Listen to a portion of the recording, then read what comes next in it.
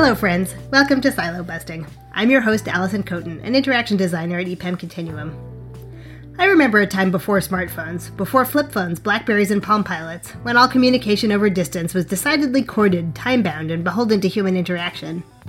This morning, though, I opened an app, ordered groceries from my favorite supermarket, and paid with a linked credit card, all before hitting the second snooze on my alarm clock.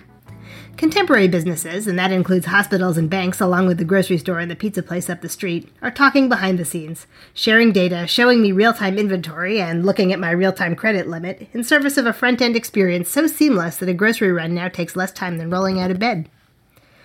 As the possibilities for data sharing and third-party integrations, hello grocery delivery service, continue to unfold, of course the internet's bad actors are also equally quickly looking for ways to exploit our systems to extract data. Sam Rehman, our Chief Information Security Officer and SVP, and David Stewart, CEO at Approve, are here to talk API security in the mobile age, with some good tips for developers on how to keep users and their data safe while preserving that seamless experience we've all come to expect from our smartphones. Hey, Dave. Thanks for joining us today. Good to talk to you again, especially about this critical topic about mobile security and a lot more. Why don't we start from just mobile itself? We all use mobile device more and more. We all see the conversion to, people doing more transactions on a mobile device. And as we start to go see that, see that shift, yet mobile security is such a complicated topic. It spans across multiple domains, and at the same time, it's hard to really understand. So maybe, David, you could give us an overview from your perspective. How do you see mobile security? Why is it so difficult? And are there really areas that people can look at first and focus? Sure. Yeah. Good to talk to you again as well. And it's great to be here. Mobile is a tricky one. If you think about, draw parallels with what bits of software that can be downloaded and run on a device without the owner of the software having any idea, who's actually using it. And that's the situation you have with mobile, and it makes it very difficult because you basically can't trust anything that comes or claims to come from a mobile device because you really don't know where it's coming from. And so it's a well understood, difficult problem, but that doesn't mean it's solved. And I think that quite a lot of the time, there's a lot of focus on protecting the app itself. And I'm not saying you shouldn't protect the app itself, but what you should do is realize what vulnerabilities or holes you still have in your security infrastructure, even if you do a good job of protecting the app itself. Because the majority of attacks that we see are not done by modified apps, but they're done by scripts which have studied the app to the extent of being able to impersonate traffic and transactions that look like they're coming from a genuine app instance. And so effectively what that does is it bypasses the app completely. Now, obviously, if you protect the app well, it makes it more difficult for people to study it and reverse engineer it, but it still may be possible for them to do it. And if they can, they will then bypass the app and access your API directly using scripts. That's very interesting. In fact, we were talking about this. I forget if it was the last one or a couple of podcasts ago that I can't agree more that one of the biggest issue with the mobile app is how easy it is to reach the binaries itself, and that attackers would study the reverse extract, whatever they have to do to understand how those APIs are being used, or how do they actually get back to the server. Just what do they need to do to actually run a transaction to figure out what is a norm. And then from that, whether the attack comes from a code injection at the device and then hand it off to a user again, which seems complicated sometimes. And as you said, running off from a script directly to mimic that, I've seen pretending to be simple, obviously pretending the same UA agent, having the same API key extracted out from the binary device, binary application itself, or, just simulating partially of that code to go back to the API. So, and ultimately the API is what execute the transaction on the from the outside to the inside, which bridge across those, the perimeter. Yeah. So, which makes perfect sense if you think about it, because the the juicy data, the stuff, the services and the data that people, the bad guys are trying to get to are in the server end. Sure. They're not in the mobile app. Right. And actually, it gives them access to a much wider range of data. So that's what they really want to do. And if they're trying to reverse engineer your mobile app, they're probably not going to just modify the app. They're doing it in order to be able to get access to the back end via the API. Very interesting. Yeah, that's now on the API side. Then can we talk a bit about that? So we're now moving on to everybody needs to expose API. If you look at banking, they said every bank needs to be a platform. They need to expand and expose API, which is true. Automotive, they're becoming a server. Every telematics box now almost expose API. CarPlay just released a new model that would allow container plugins and so on that would allow them to expose API as well. Everything becomes API server. Then there's backend server as well. All of that expands the attack surface. It's easy to say that, okay, sure, just, don't hard code your keys and rotate them and bind them directly to, short range access token. There's got to be more to that. I mean, it's become such a simple answer. Could you speak a little bit more about how do you see it, Dave, about API protection, especially maybe tied to mobile or endpoint? I mean, there's lots of examples of services that you can, I'm not going to name any companies, but services, well-known services you can sign up, API services, and they'll give you access to an API key, and they'll tell you if you're going to access a service via your mobile app, they will say, and don't keep the API key in your app, which is great advice, but they don't tell you what you should do with it. And actually avoiding saying that you shouldn't keep API keys in the app is a misleading statement because it's not easy to do it. And so I think the better way of thinking about it is make sure that your API key can only be used by genuine app instances. In other words, you can't just take an API key and randomly put it into a script and use that to access the API. In other words, the API key needs to come along with another factor which determines where the API key has been used from.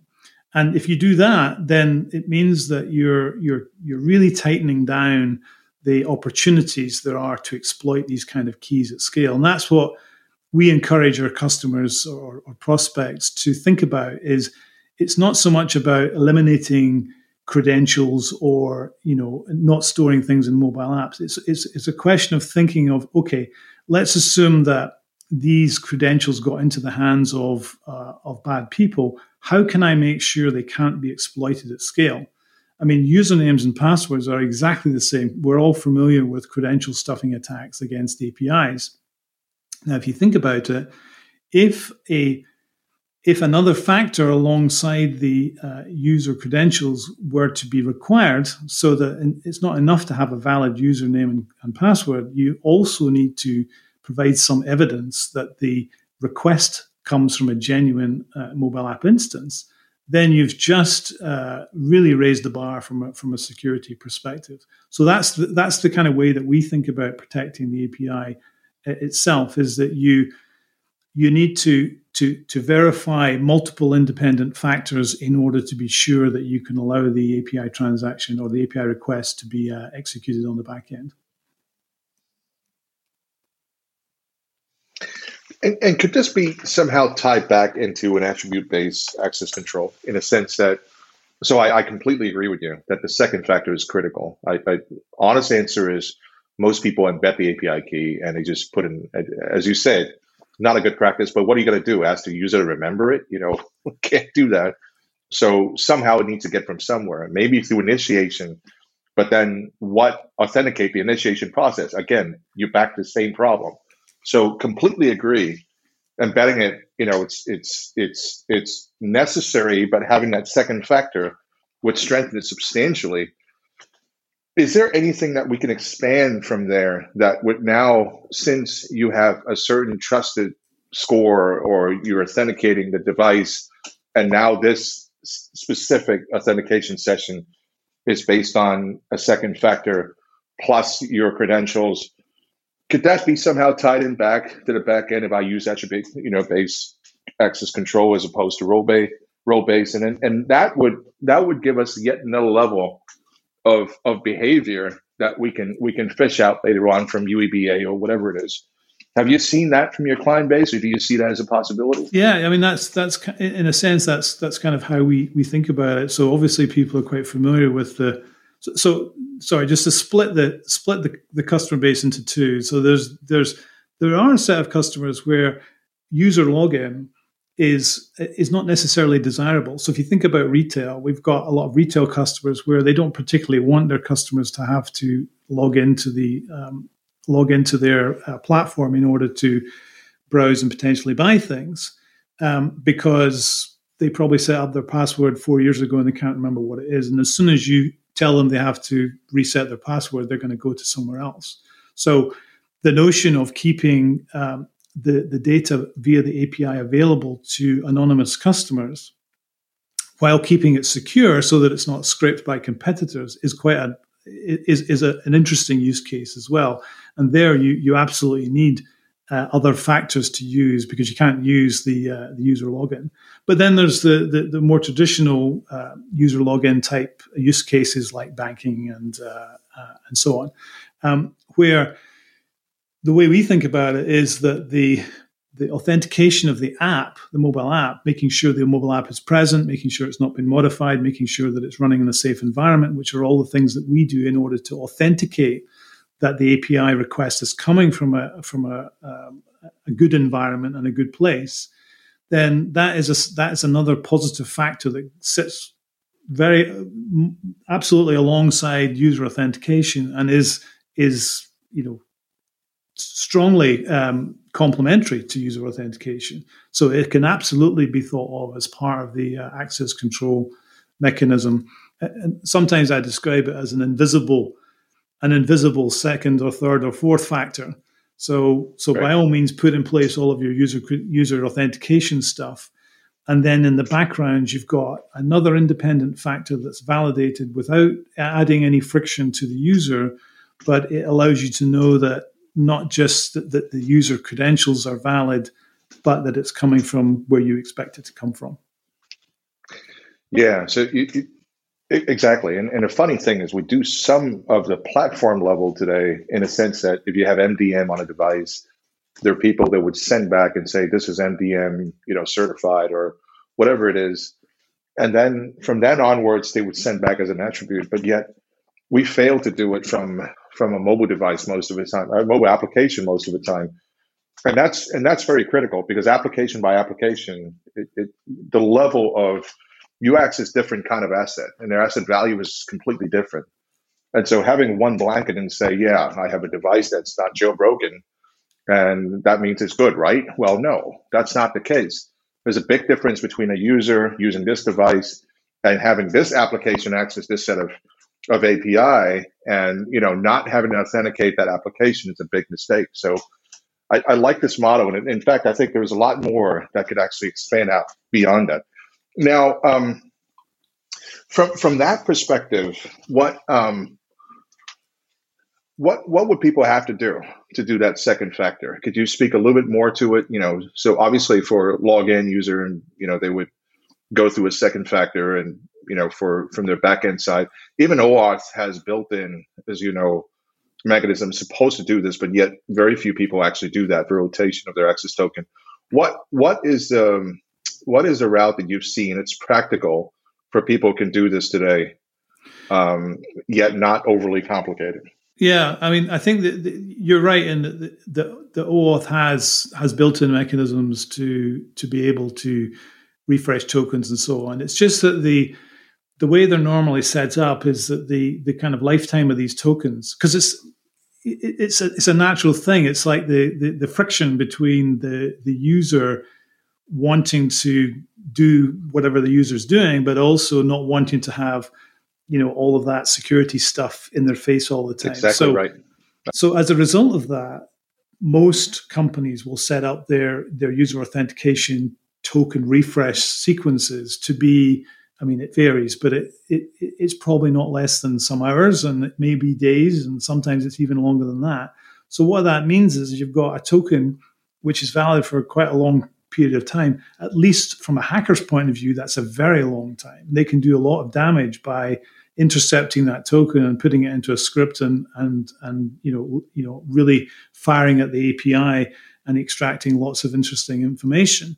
So the mechanism that is in the approved solution is all about making it very easy to have a very, very short lifetime authentication, which it's got a 5-minute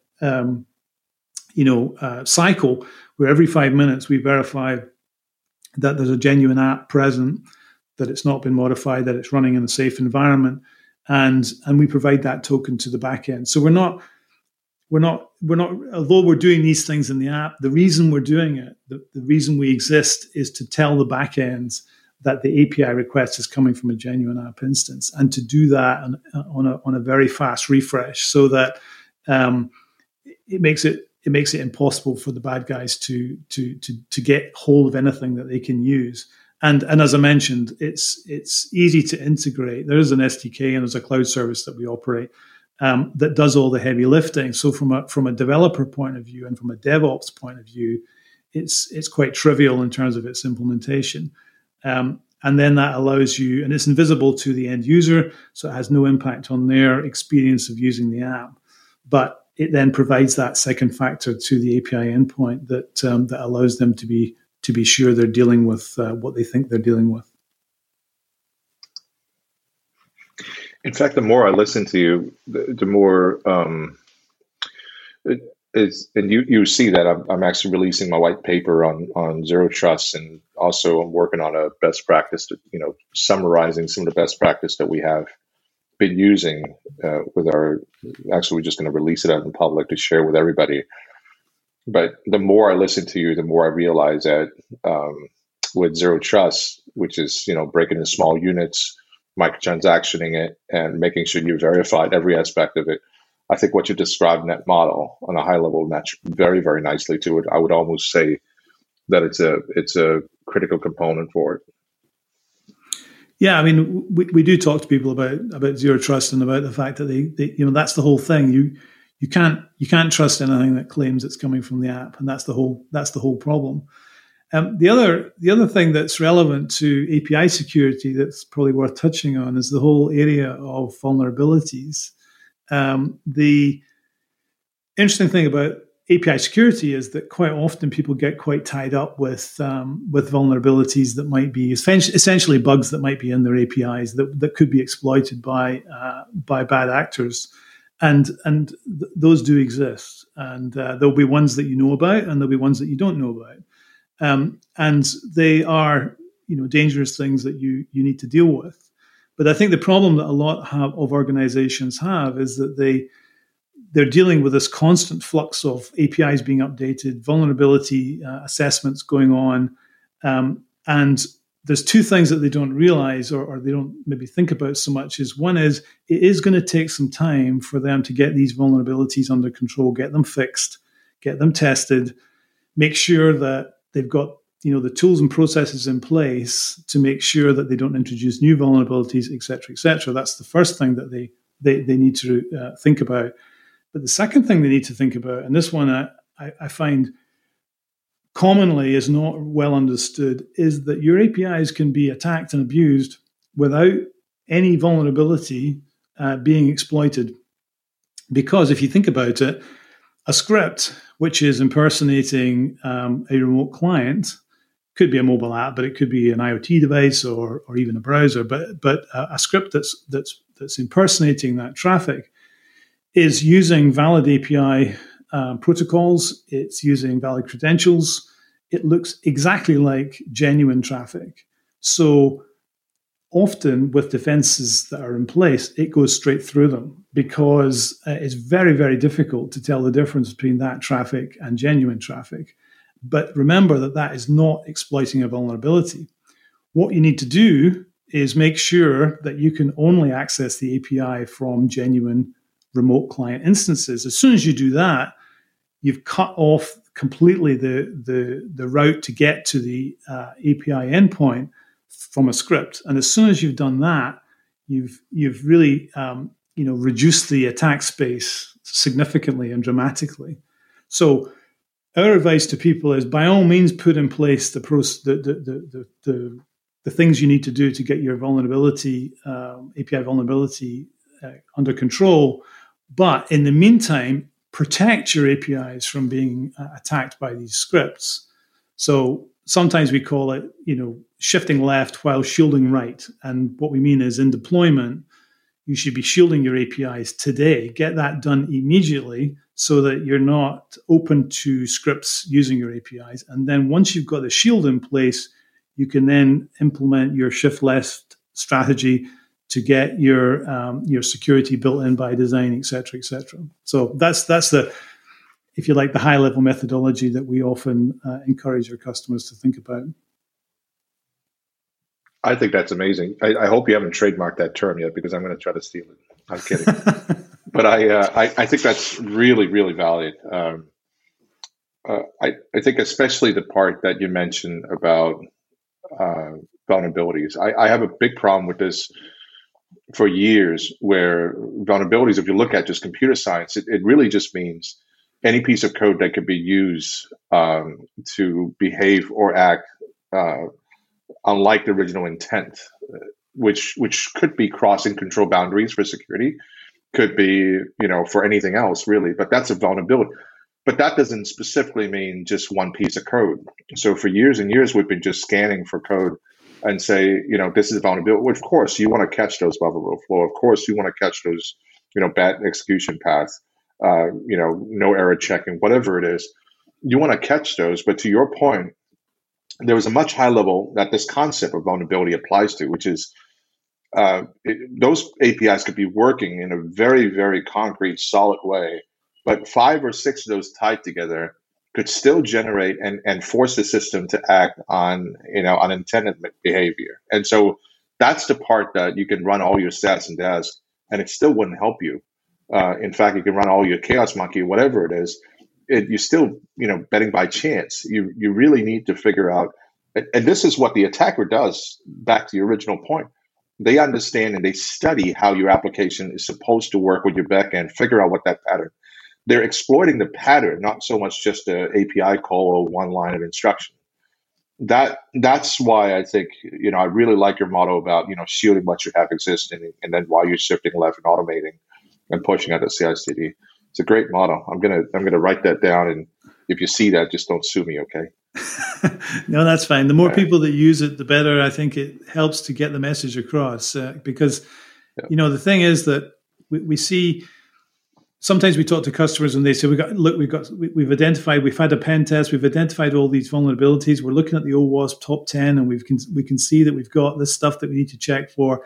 We don't have time to look at anything else. And I'm saying, but wait a minute, the problem you've got is you don't know how long it's going to take you to fix all this stuff. And also, these are just the vulnerabilities you know about.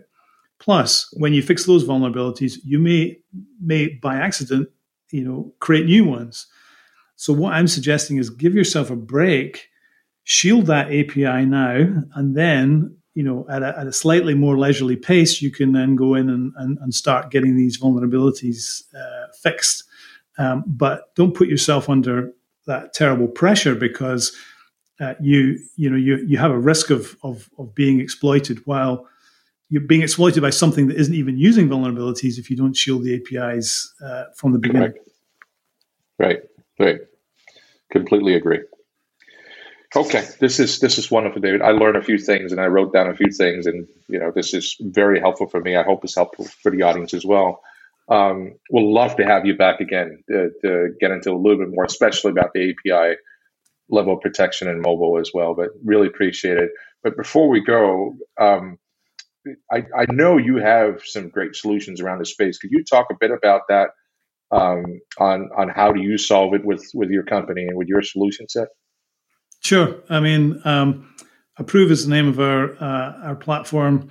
It is there to authenticate the mobile app. So we specifically deal with protecting APIs that service mobile apps because of all the reasons that we mentioned before. I don't need to go into it again.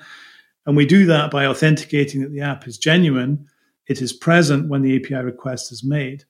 And we do that on that ongoing basis, as I mentioned, doing it with zero friction for the user of the app, and a very low amount of integration effort to put an SDK into the mobile app and to do a token check at the API endpoint. It's really very simple. We put all the clever stuff into our cloud service and into the SDK so that our customers don't have to deal with that. And as I mentioned, we see use cases right across the board, from retail through fintech to healthcare. We've done a lot of work recently with healthcare because of the pandemic. Then, obviously, people have been moving mobile services onto the mobile platform that were not available on mobile platforms before, and sometimes making them available outside of hospital networks where they were only available inside hospital networks, and that has created lots of security challenges. So we're doing a lot of work in healthcare. Automotive and mobility services is another big market for us, accessing vehicles from mobile apps and so on. So there's plenty of use cases for the kinds of things that we do. And the approved.io website is open to anyone who wants to have a look. And it is a positive security model. So as I mentioned before, it's very complementary to user authentication, which is the same. So we're not providing scores. We're providing a yes/no answer. Did this API request come from a genuine app instance, or didn't it? And that helps our customers to know what they should do next. Thank you so much, Dave. Let's talk again soon, all right? Sounds great. Thanks a lot for the time. This has been Silo Busting, a podcast from EPAM Continuum. EPAM Continuum integrates business, experience, and technology consulting focused on accelerating breakthrough ideas into meaningful impact. Why do we do this? Because real opportunities aren't siloed. Thanks to Sam Rehman and David Stewart for their great conversation. Cheers to Kit Palalis, our sound engineer extraordinaire, for getting this podcast recorded. Applause to Ken Gordon, our producer, for all his masterminding behind the scenes. I'm your host, Allison Coten, and I'm off to order a pizza.